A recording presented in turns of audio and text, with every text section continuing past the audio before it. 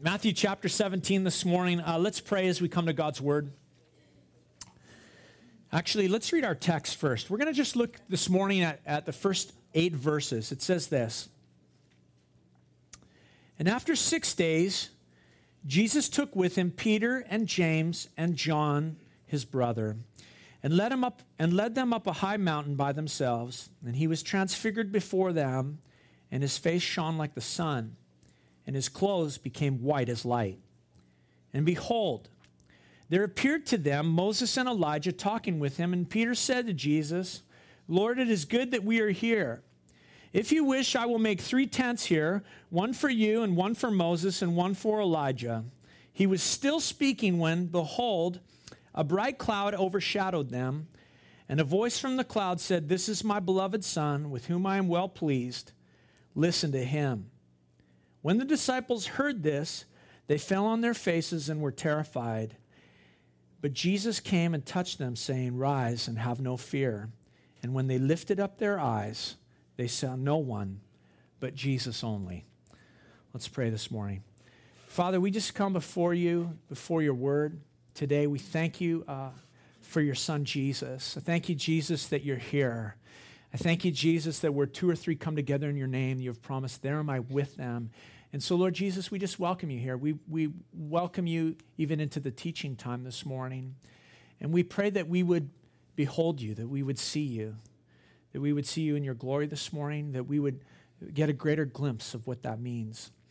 And this morning, Lord, there's a couple people I just want to pray for. I lift up Neil to you, Father. We thank you for our friend. He's in VGH. We continue just to pray for him, Lord, that you touch him. We pray for his healing, for his total recovery, Lord. We just thank you for the work that you're doing in his life. I lift up Roxy to you this morning, who's homesick and not been with us for a couple weeks. Lord, would you just touch her physically too, we ask. And Lord, if there's others that just need your touch this morning, we just invite you. Come, Lord Jesus. And we pray that you would give us a spirit of wisdom and revelation that we might see you better this morning. And we ask these things in Jesus' name. Amen. At the close of Matthew chapter 16, Jesus told the disciples that they would not taste death. Some of them would not taste death until they saw the Son of Man coming in his kingdom. Well, it's just 6 days have passed. We read here in Matthew chapter 17. Six days since Peter confessed about Jesus, you are the Christ, the Son of the living God. And I imagine that over those 6 days, there's been lots of conversation between Jesus and the boys. You know, they've talked about what that means. Talked about this truth of him being the Messiah, the Christ. There's been time probably for them to talk and for him to teach them regarding the church, this thing that was a new concept that Jesus had introduced to them. And probably they had talked about in further depth his impending suffering and all that was going to happen in Jerusalem. The things of God and the things of men, as we saw them last week. And so we read again in verse 1 that it says, After 6 days, Jesus took with him Peter and James and John his brother, and he led them up a high mountain by themselves. Now the region they were in, we talked a little bit about this over the last couple weeks, is this beautiful area called Caesarea Philippi. That's the place where Peter made his confession that he believed Jesus to be the Christ, the Son of the living God. And Caesarea Philippi sits at the foothill, essentially, of Mount Hermon. Mount Hermon stands 2,800 meters, 9,200 feet. It's the biggest mountain in Israel. In modern Israel, they actually have, today there's a ski hill there. You can go there and go skiing, the only place where they have skiing in Israel. And so this is likely the place where this happened because Matthew tells us it was a high mountain, okay? Now with Jesus to witness this whole event of his transfiguration, he took Peter, James, and John. They're the inner 3 amongst the 12. Why he in particular chose these 3, I don't know. You know, some people suggest that it was these 3 who needed more supervision than the rest of the 12. And so you keep the orangutans close. And so here they are with Jesus. They've gone up the top of the mountain. And the interesting thing is that whatever whatever the reason is when you see Peter, James, and John alone with Jesus, there is a consistent lesson that is being taught always throughout the Gospels. And what you'll see is this, is that Jesus is dealing with death when he has Peter, James, and John with him. Let me remind you of that. These three were alone with him when he raised the daughter, Jairus' daughter, from the dead. He was teaching them that he had victory over death. And he told them, we're going to be quiet about this whole thing. We're not going to talk. Don't tell other people what's gone on here. But he called them to be alone with him, I guess is what I should say. Another time was in the Garden of Gethsemane. Jesus pulled those three aside with him on the night which he was betrayed during that time of prayer. And it was in the garden where really the victory of the cross was won. That the decision for the cross was made in the Garden of Gethsemane. The rest is just all work to be done. But Jesus wrestled in the place of prayer. In the place of prayer, he surrendered to the Father's will. In the place of prayer, he surrendered to death. And these three were with him in the midst of that. And now here we see this other instance of the transfiguration where Jesus is really teaching and showing them that he will be glorified in his death. You know, when you think about these three guys, history tells us, the Bible tells us that each of them, Peter, James, and John, had their own unique experience with death.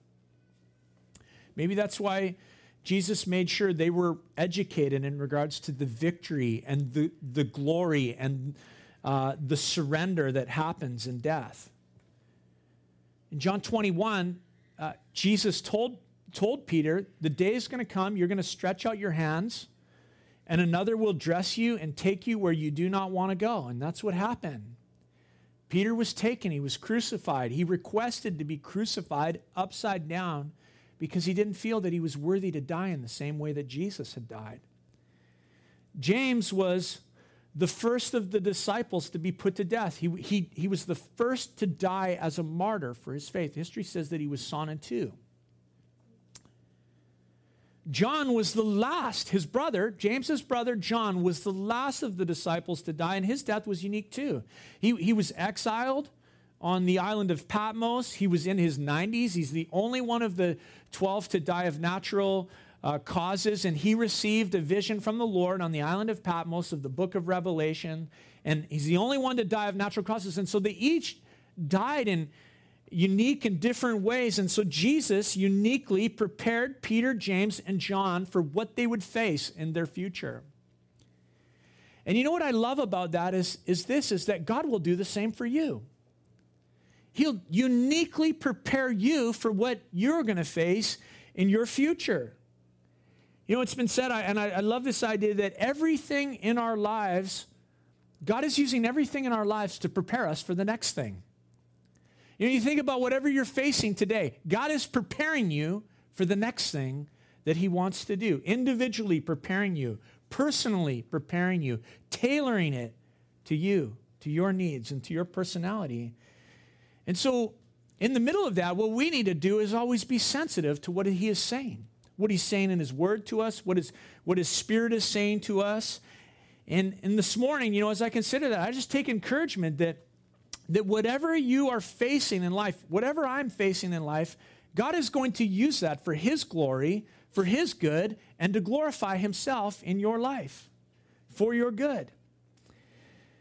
Now we read here that Jesus was transfigured. He changed in front of his disciples on top of this mountain. The Greek word translated transfigured is metamorpho. We derive the English word metamorphosis from that. It's the same word that's used to describe a caterpillar inside a cocoon. And Matthew tells us about this metamorphosis, this transfiguration that happened to Jesus on top of the mountain. What happened? He says his face shone like the sun. You remember in the Old Testament that at the giving of the law in the book of Exodus, Moses received the law up on top of another mountain, Mount Sinai. And when he came down from the mountain, his face was shining with the glory of God. But with Moses, as time went on, what happened was, as the glory began to fade, that shine began to go, and he actually would cover up his face because he didn't want people to see the fading glory.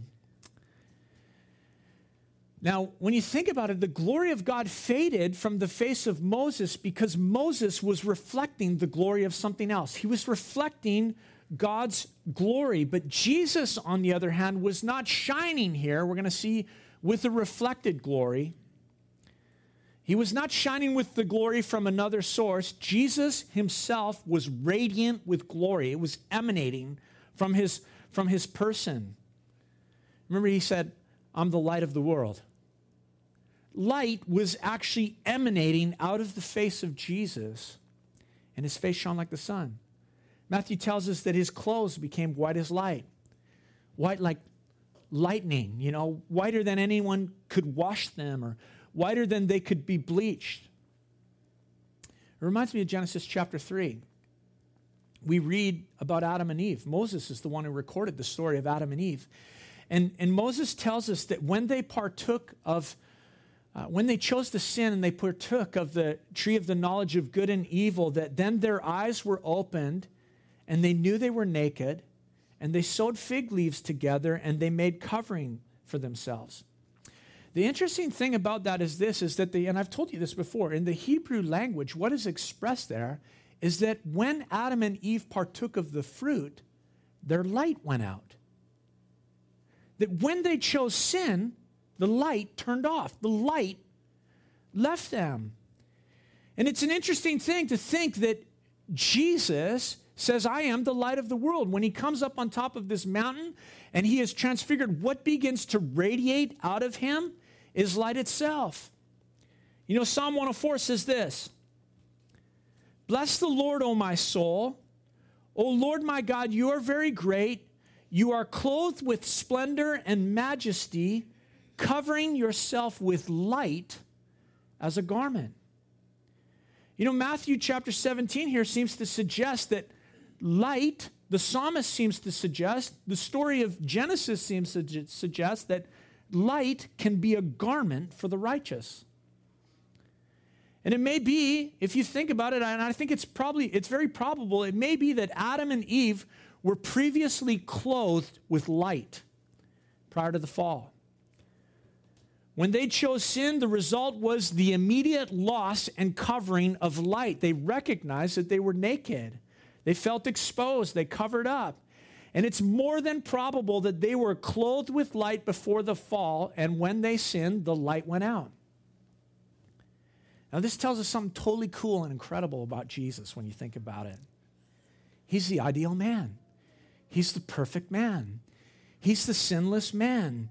At his transfiguration, Jesus changed form. Light came out of him. Light clothed him.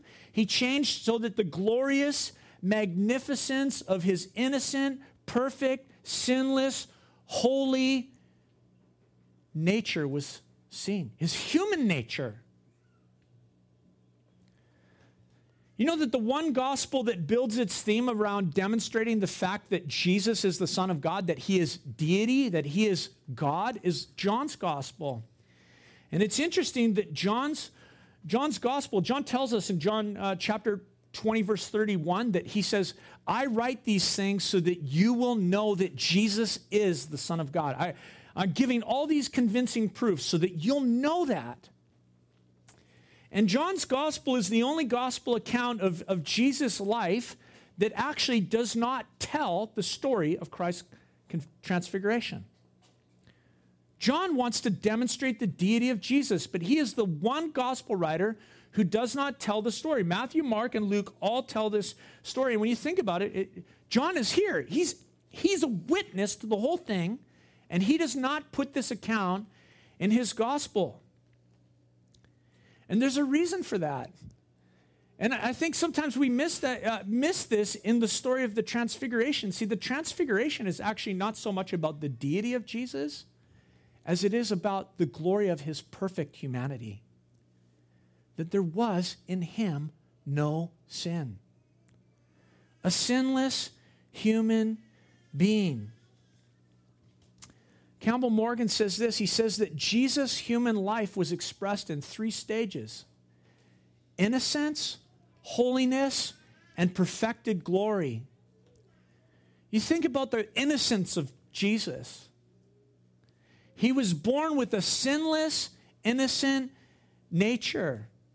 Not of the seed of a man, but born of a virgin, conceived by the Holy Spirit when he overshadowed the virgin. We're not born that way. My kids don't act that way. They weren't conceived that way. You know, I see how my kids act. I know how I act. You know, you think about a child, it doesn't take long for a child. We speak of the innocence of a child, but it doesn't take long for innocence in a child to disappear. As much as we love little babies and how innocent and cuddly they are, babies learn to throw temper tantrums, you know. Amen, yeah. They throw their temper tantrums. They learn. If I scream, I get what I want. Yeah. Well, then, if I scream, I'm just communicating. If I was big enough, I'd take it from you, Darcy. But I can't walk and I can't talk, so I'll scream. And a child will, lie. A child will steal. A child will disobey. But Jesus never did any of those things. He was innocent, and he remained innocent as he grew up. The Bible tells us, Matthew told us about when temptation came to Jesus. The devil came to him, and the devil tempted him. We've all experienced that. Temptation is common to all mankind. The difference between all of mankind and Jesus is that Jesus was not overcome by temptation. Jesus was not overcome by all the promptings of the devil. Not only was he innocent, but he was also holy. Jesus was in his nature inherently holy, but not just was he holy inherently, he chose holiness. Someone who is holy is not someone who just simply is that. Someone who is holy is someone who says no to sin. No. A holy man is one who has looked into the face of sin and says, no, you're not going to rule over me. Just like you, sometimes I choose holiness and other times, not so much. I choose sin. Jesus was holy. In him there was no sin, and he chose no sin. Holy in his human nature.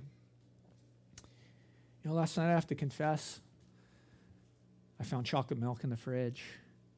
It was my children's. I took it. I consumed all of it. I hid the evidence. I snuck it out of the house this morning so Jonah wouldn't know that I got his share of the chocolate milk. But I'm confessing now.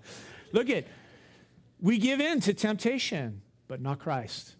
He did not give in to sin. He was innocent and he was holy. On the Mount of Transfiguration, what we see is the perfect humanity of Jesus glorified. Jesus was seen with these disciples. What they were seeing was Jesus and the glory of all of his humanity. His face shone like the sun. His clothes became white as light. There was no shadow in him. There was no darkness in him, no shade, no murkiness, no blackness. Nothing was hidden. Jesus was God and he was man as God always intended his creation to be. The light of the world. The light of the world. And you and I, we don't know anything of that kind of perfection. Nothing of that glory. We don't know anything of that glory unless we take time to consider Jesus. We know nothing of that glory because there is sin in us. And the transfiguration for these witnesses, Peter, James, and John, was all about the hope of glory, the hope that one day, like Jesus, I'll be glorified. One day, like Jesus, you will be glorified. And you want to know the amazing thing? The amazing thing about that, this hope that one day we'll be like that, is this, that the Bible tells us that in the eyes of God, that's how the Father already sees us. Just like Jesus on top of that mountain. We're clothed in the righteousness of Jesus by faith, justified by faith. You know, Paul spoke of this in Romans chapter 8. He says this, verse 28 through 30. And we know that for those who love God, all things work together for good. For those who are called according to his purpose. For those whom he foreknew, also he predestined to be conformed into the image of the Son. My friends, you are predestined to be conformed into the image of the transfigured Christ Jesus. Paul goes on, he says this in verse 30. Those whom he predestined, he also called, and those whom he called, he justified, and those whom he justified, he also glorified. In the eyes of the Father, he sees you and I like he sees Christ on top of that mountain, glorified, clothed in light, not because I'm light, because Jesus is the light of the world, because his righteousness is given to us when we surrender our lives to him. You know, I encourage you today, go home, read Romans chapter 8 with the story of the transfiguration in your heart and mind. And Romans chapter 8 tells you this, that glory is your identity. Glory is your identity before the Father because of faith in Jesus Christ the Son. And the beauty of the story of the transfiguration is not simply that glory will be our identity, but glory will be our reality when we are with Jesus. You know, as we consider Jesus on the Mount, Jesus is God's ideal for man. But here's the amazing part of this story of the transfiguration, and we're going to get more to this next week, is that Jesus will come down from the place of glory. He'll come down the mountain, and he will set his face for Jerusalem, where he will share in the death and the experience of death with sinful man, and he will die for sinful man. He will make the choice to leave glory and come down into the valley of life. And as the disciples, Peter, James, and John, you know, you think about them consistently being educated in regards to death. When Jesus pulled them, anytime he pulled them aside, that's what he was teaching them. And so they were to learn on the Mount of Transfiguration that as Jesus, the innocent, holy, perfected, glorified man, would come down and share in the death of sinful man, so those men, Peter, James, and John, and so you and I, sinful people, will get to come up the mountain and share in the glory with Christ Jesus. We'll share in his glory. You know, God's a refuge. God is a refuge. Hope in Jesus is a refuge. The scripture tells us that as in Adam all die, so in Christ all will be made alive. You know, Peter spoke of this instance much in his writings. When you go to 2 Peter, he talks about what they saw a little bit. We saw his glory and his majesty. And Peter says this, that Christ died for sins once for all, the righteous for the unrighteous, to bring you to God. He was put to death in the body, but he was made alive by the Spirit. And my friends, if your faith is in the Lord Jesus Christ, then you have been made alive by the Spirit of God. And even should death come, you will be glorified. You will be glorified. Paul said, thanks be to God, who in Christ always leads us in triumphal procession, who through us spreads the fragrance and the knowledge of him everywhere. We are led in the triumphal procession of Jesus. This is the hope of the righteous by faith. And this is the beauty of the account of Jesus' transfiguration. Verse 3 says this, and behold, there appeared to them Moses and Elijah talking with them. So Matthew says, behold, you got to stop. You got to consider this. This is crazy. Moses and Elijah materialize on the top of the mountain. It's not like they hiked up with them. They appear.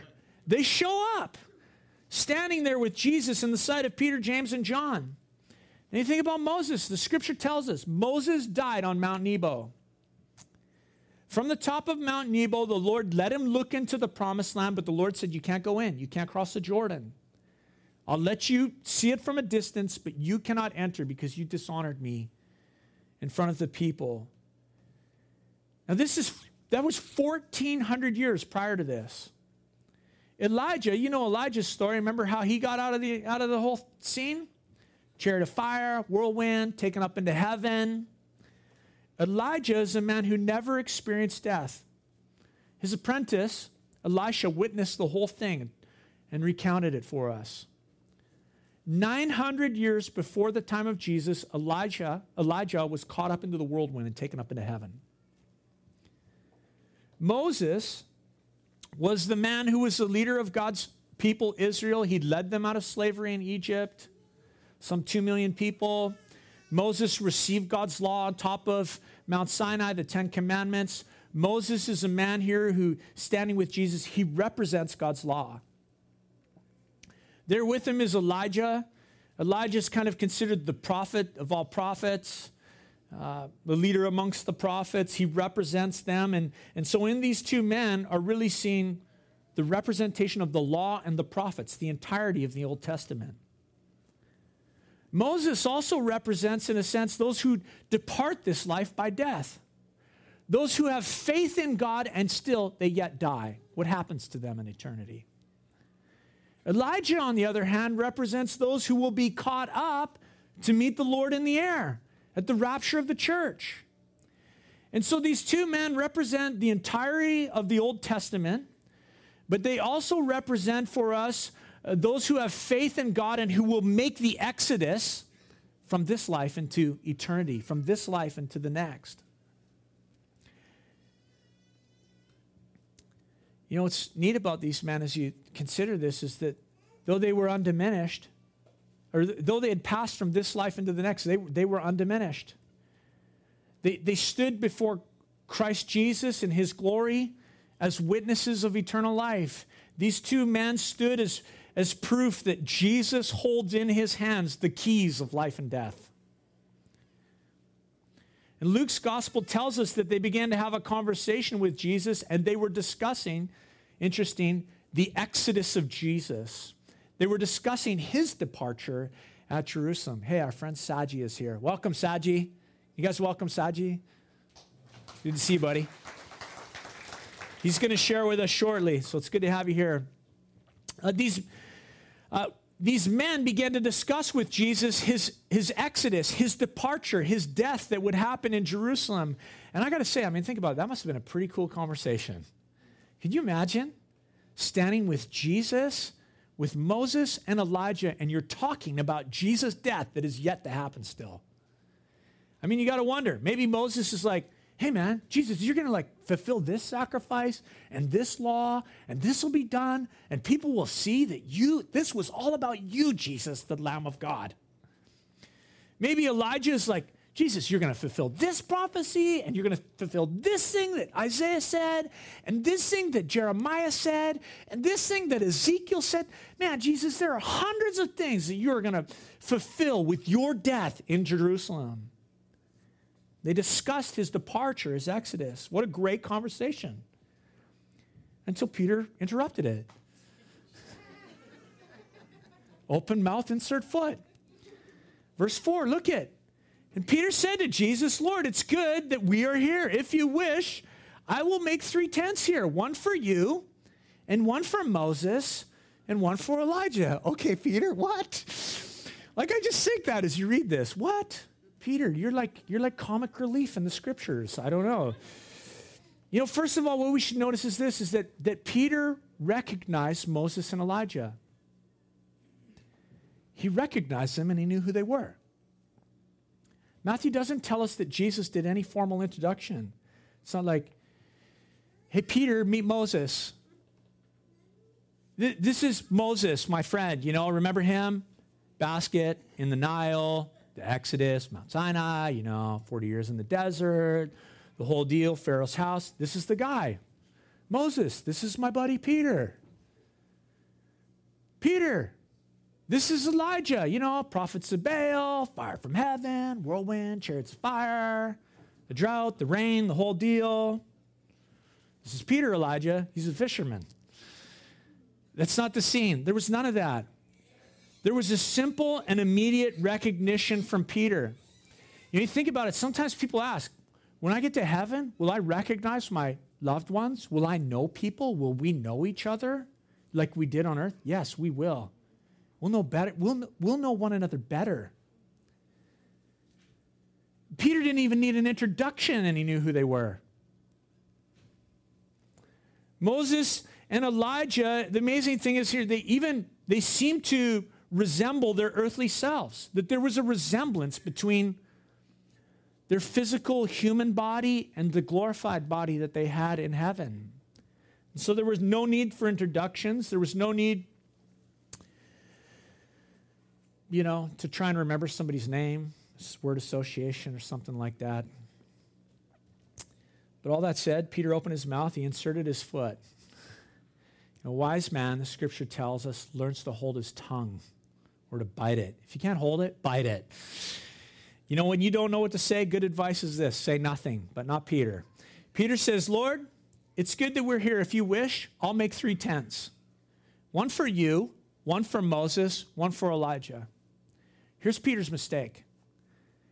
Peter put Moses and Elijah on the same level with Jesus. Matthew wants us to know that he's very clear. I will make one for you, and one for Moses, and one for Elijah. 3 tents. Peter put Jesus on the same plane, on the same level of existence with Moses and Elijah. Links the 3 of them together, puts them on the same footing. But right while he is vocalizing this whole idea, Peter gets interrupted. First, Peter interrupts the conversation. Now Peter gets interrupted. And he's interrupted by the Father who speaks from heaven. Check it out, verse 5. He was still speaking. Of course he was still speaking. He was still speaking when, behold, a bright cloud overshadowed them, and a voice from the cloud said, "This is my beloved Son, with whom I am well pleased. Listen to him." And when the disciples heard this, they fell on their faces and were terrified. Peter's still speaking, talking about this whole idea of tents and tabernacles, and we'll build something up here on top of the mountain, when Matthew tells us, behold, stop and think about this again, a second time. Matthew says, this is so incredible, you need to stop and consider it. Well, what happened? A bright cloud just overshadowed Jesus and Moses and Elijah, and a voice came from the cloud, and the voice said, "This is my beloved Son, with whom I am well pleased. Listen to him." Now, a bright cloud, this is not simply just the idea of, it rolled in and they happened to disappear. This bright cloud represents something. It is, the implication is this, that the Shekinah glory of God came onto that mountain. This is like the cloud that was on Mount Sinai when God showed up and the law came down and the mountain trembled and thundered, and the voice of God was heard from that mountain as well. This is the cloud that came into Solomon's temple when they were dedicating it to the Lord. You remember that when the Shekinah glory cloud came into the house of the Lord, the scripture tells us that the priests and those who were ministering there could not continue their work because of the presence of God that was so thick in their midst. They fell down on their faces. They could not stand to minister because the glory of the Lord filled the house of the Lord. The Shekinah glory cloud proclaimed to the people of Israel the presence of God, that God was amongst them, that he was with them. And as that cloud covered Sinai, as that cloud filled the temple, as Peter was speaking, it came upon the Mount of Transfiguration. And it's a neat picture to think that just like the priests 1,000 years before him in the days of Solomon, just like those priests 1,000 years earlier, Peter, James, and John could not stand in the presence of God. They fell on their faces. It tells us they were terrified. Now, there's no building tabernacles. There's no doing the work of the ministry here. This is the presence of God. You fall on your face in fear. And the voice spoke from the cloud. Like I said, that happened on Mount Sinai as well, the Father's voice from heaven. And as he spoke, he put an end to all of Peter's blundering words. This is my Son, my beloved Son, with whom I am well pleased. Listen to him. The same voice spoke the same message, actually, at Jesus' baptism. Spoke from heaven. Spoke the same words. The voice of the Father at Jesus' baptism said, this is my beloved Son, with whom I'm well pleased. Listen to him. You know, in the baptism of Jesus, when you think about it, it's kind of like, I don't know, the start of his ministry, the launch pad, the introduction of Jesus as he begins to go out and do his ministry. And now the voice from heaven speaks again. And it's kind of interesting because it's almost like a bookend on the ministry of Jesus. Things are winding down. The last bit of Matthew is going to cover a lot of information in a short period of time. The ministry of Jesus is winding down, and there's a bookend being placed here, and the Father speaks from heaven again. And he gives his approval of his Son. He proclaims his love for his Son. He puts his stamp of approval on Jesus' life and ministry. Innocent, holy, glorified, the perfect man, the light of the world. My beloved Son, with whom I am well pleased. Listen to him. And the disciples were overcome with terror, as you can imagine, at the sound of God's voice. And the Father announced this about Jesus. He said, listen to him. God's voice implores and he bids us to listen to the voice of Jesus. If the Father could speak from heaven this morning and we heard something audible, I actually think that he would say this, listen to Jesus. Listen to my Son. Listen to his voice. He is the Word of God made flesh. God implores us to listen to Jesus. He is the beloved Son. See, here's the thing. Listening to Jesus is listening to God. One and the same thing. To listen to God is to listen to Jesus. And we are to listen to Jesus. We are to hear him. When he teaches about God, he witnesses about himself. He proclaims himself. He teaches about himself. When he speaks of God and God's love and God's work, he speaks of himself. When he invites us to come to him and to find rest, when he commands, when he promises, he speaks of himself, and the Father says, listen to that voice. Today, if you hear his voice, don't harden your hearts as you did in the wilderness. See, the voice of Jesus is the voice that calmed the raging sea. His voice is the voice that speaks on earth as it is in heaven. His is the voice that says, rise and have no fear. See, when Jesus speaks, our hearts and our lips should say, speak, Lord, your servant listens. I humbly bow before you. Speak, Lord, your servant listens. And so there's the disciples, the voice from heaven, the cloud. This is my beloved Son, with whom I am well pleased. Listen to him. And they fall on their faces in the presence of God. But verse 7 tells us, but Jesus came, and he touched them, saying, rise and have no fear. And when they lifted up their eyes, they saw no one but Jesus only. You think about the voice of the Father. The voice of Father God is a voice that knocks you down. A voice that will knock you down. His voice will break you. His voice will bring brokenness in your life. His voice will convict you in regards to sin. But Jesus Christ, the Word made flesh, his voice will pick you up. Rise and have no fear. You think of God's voice as it thundered on Mount Sinai. It said, thou shalt not. And he declared his righteous law and his righteous judgment against sin. You know, when you take time and you cruise through the 10 commandments and you begin to weigh your life against those 10 commandments, you should do that. It's a healthy exercise. And to take Jesus, the things that Jesus says about them too in the Sermon on the Mountain, and see, man, God, I fall short of your glory. When you say thou shalt not, I did it, Lord, and I'm a sinner in your presence, and I need you to forgive me. When you weigh yourself against the words of the Father, what you find is this: you can't measure up. You can't measure up. You cannot measure up to what he demands. And so before the Father, what can we do? We fall on our face and we say, I have no hope unless you have mercy on me. And that's when the Father sends the Son.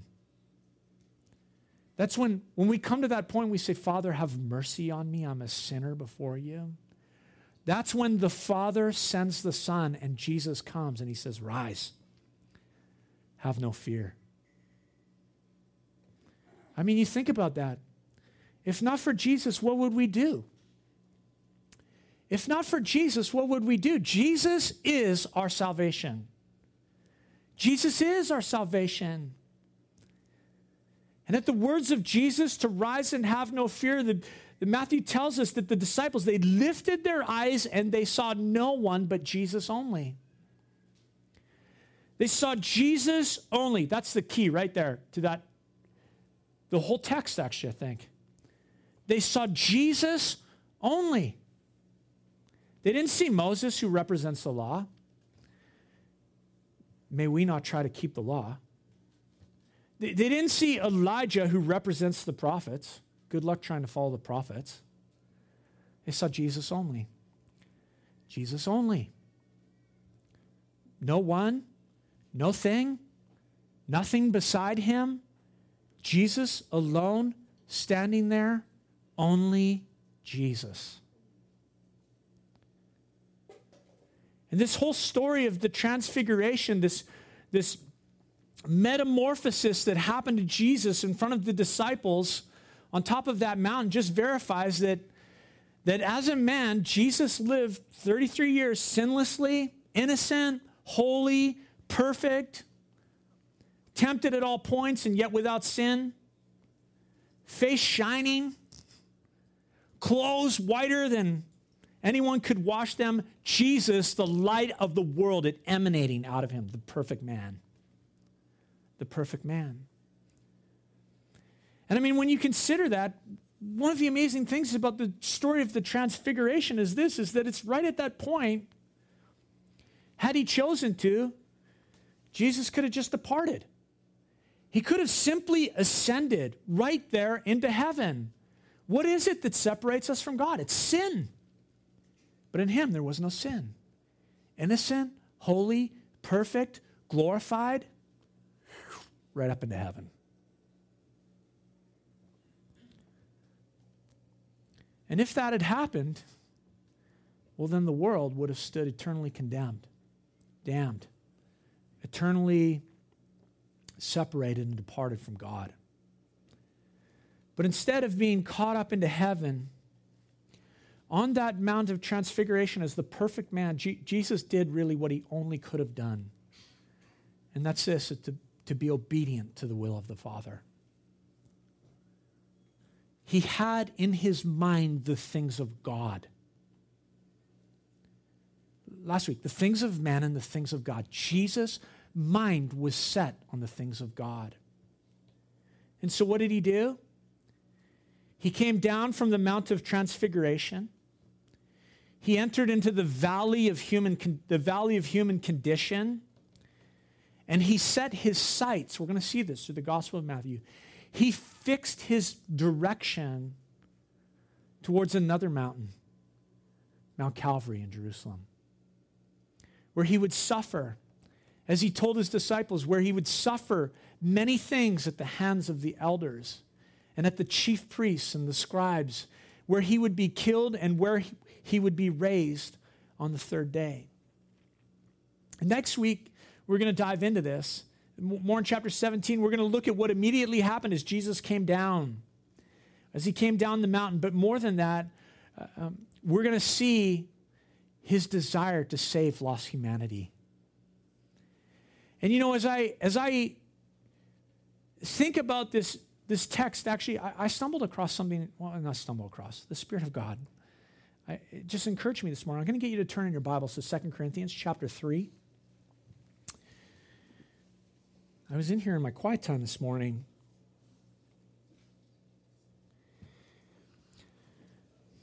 The Apostle Paul came to realize and grip in his life that God's will would be fulfilled and that he would be glorified.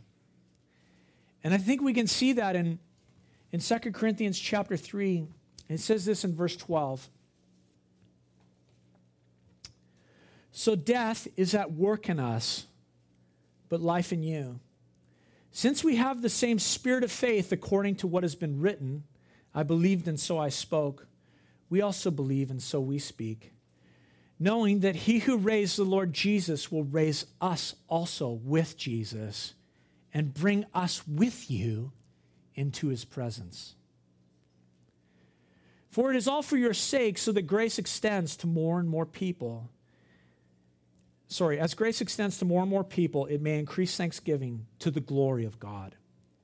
So we do not lose heart. Though our outer self is wasting away, our inner self is being renewed day by day. For this light momentary affliction is preparing for us an eternal weight of glory that is beyond all comparison, as we look not to the things that are seen, but to the things that are unseen. For the things that are seen are transient, but the things that are unseen are eternal. Paul came to the point where he understood in his life that he had great hope, that as Christ would be glorified, so he would be glorified. And my friends, as Peter and James and John stood on the top of the mountain and Jesus was giving this lesson to them about death and revealing to him the perfection of his humanity, he was birthing in them a hope. Peter, he's called the apostle of hope. He was birthing in them a hope that in the midst of whatever goes on, in the midst of whatever is experienced in the valley of life, though we suffer the many things that Paul even begins to reference in 2 Corinthians chapter 3, God is preparing to bring us into his glory, where we will see him and where we will be like him. And so this morning, as I just think simply about application, the application is really simple. Listen to Jesus. That's it right there. Like, that is the sum goal of life, my friends. If you're following Jesus, to listen to him, to listen to his words, as the Father implores you to do. Let's pray this morning.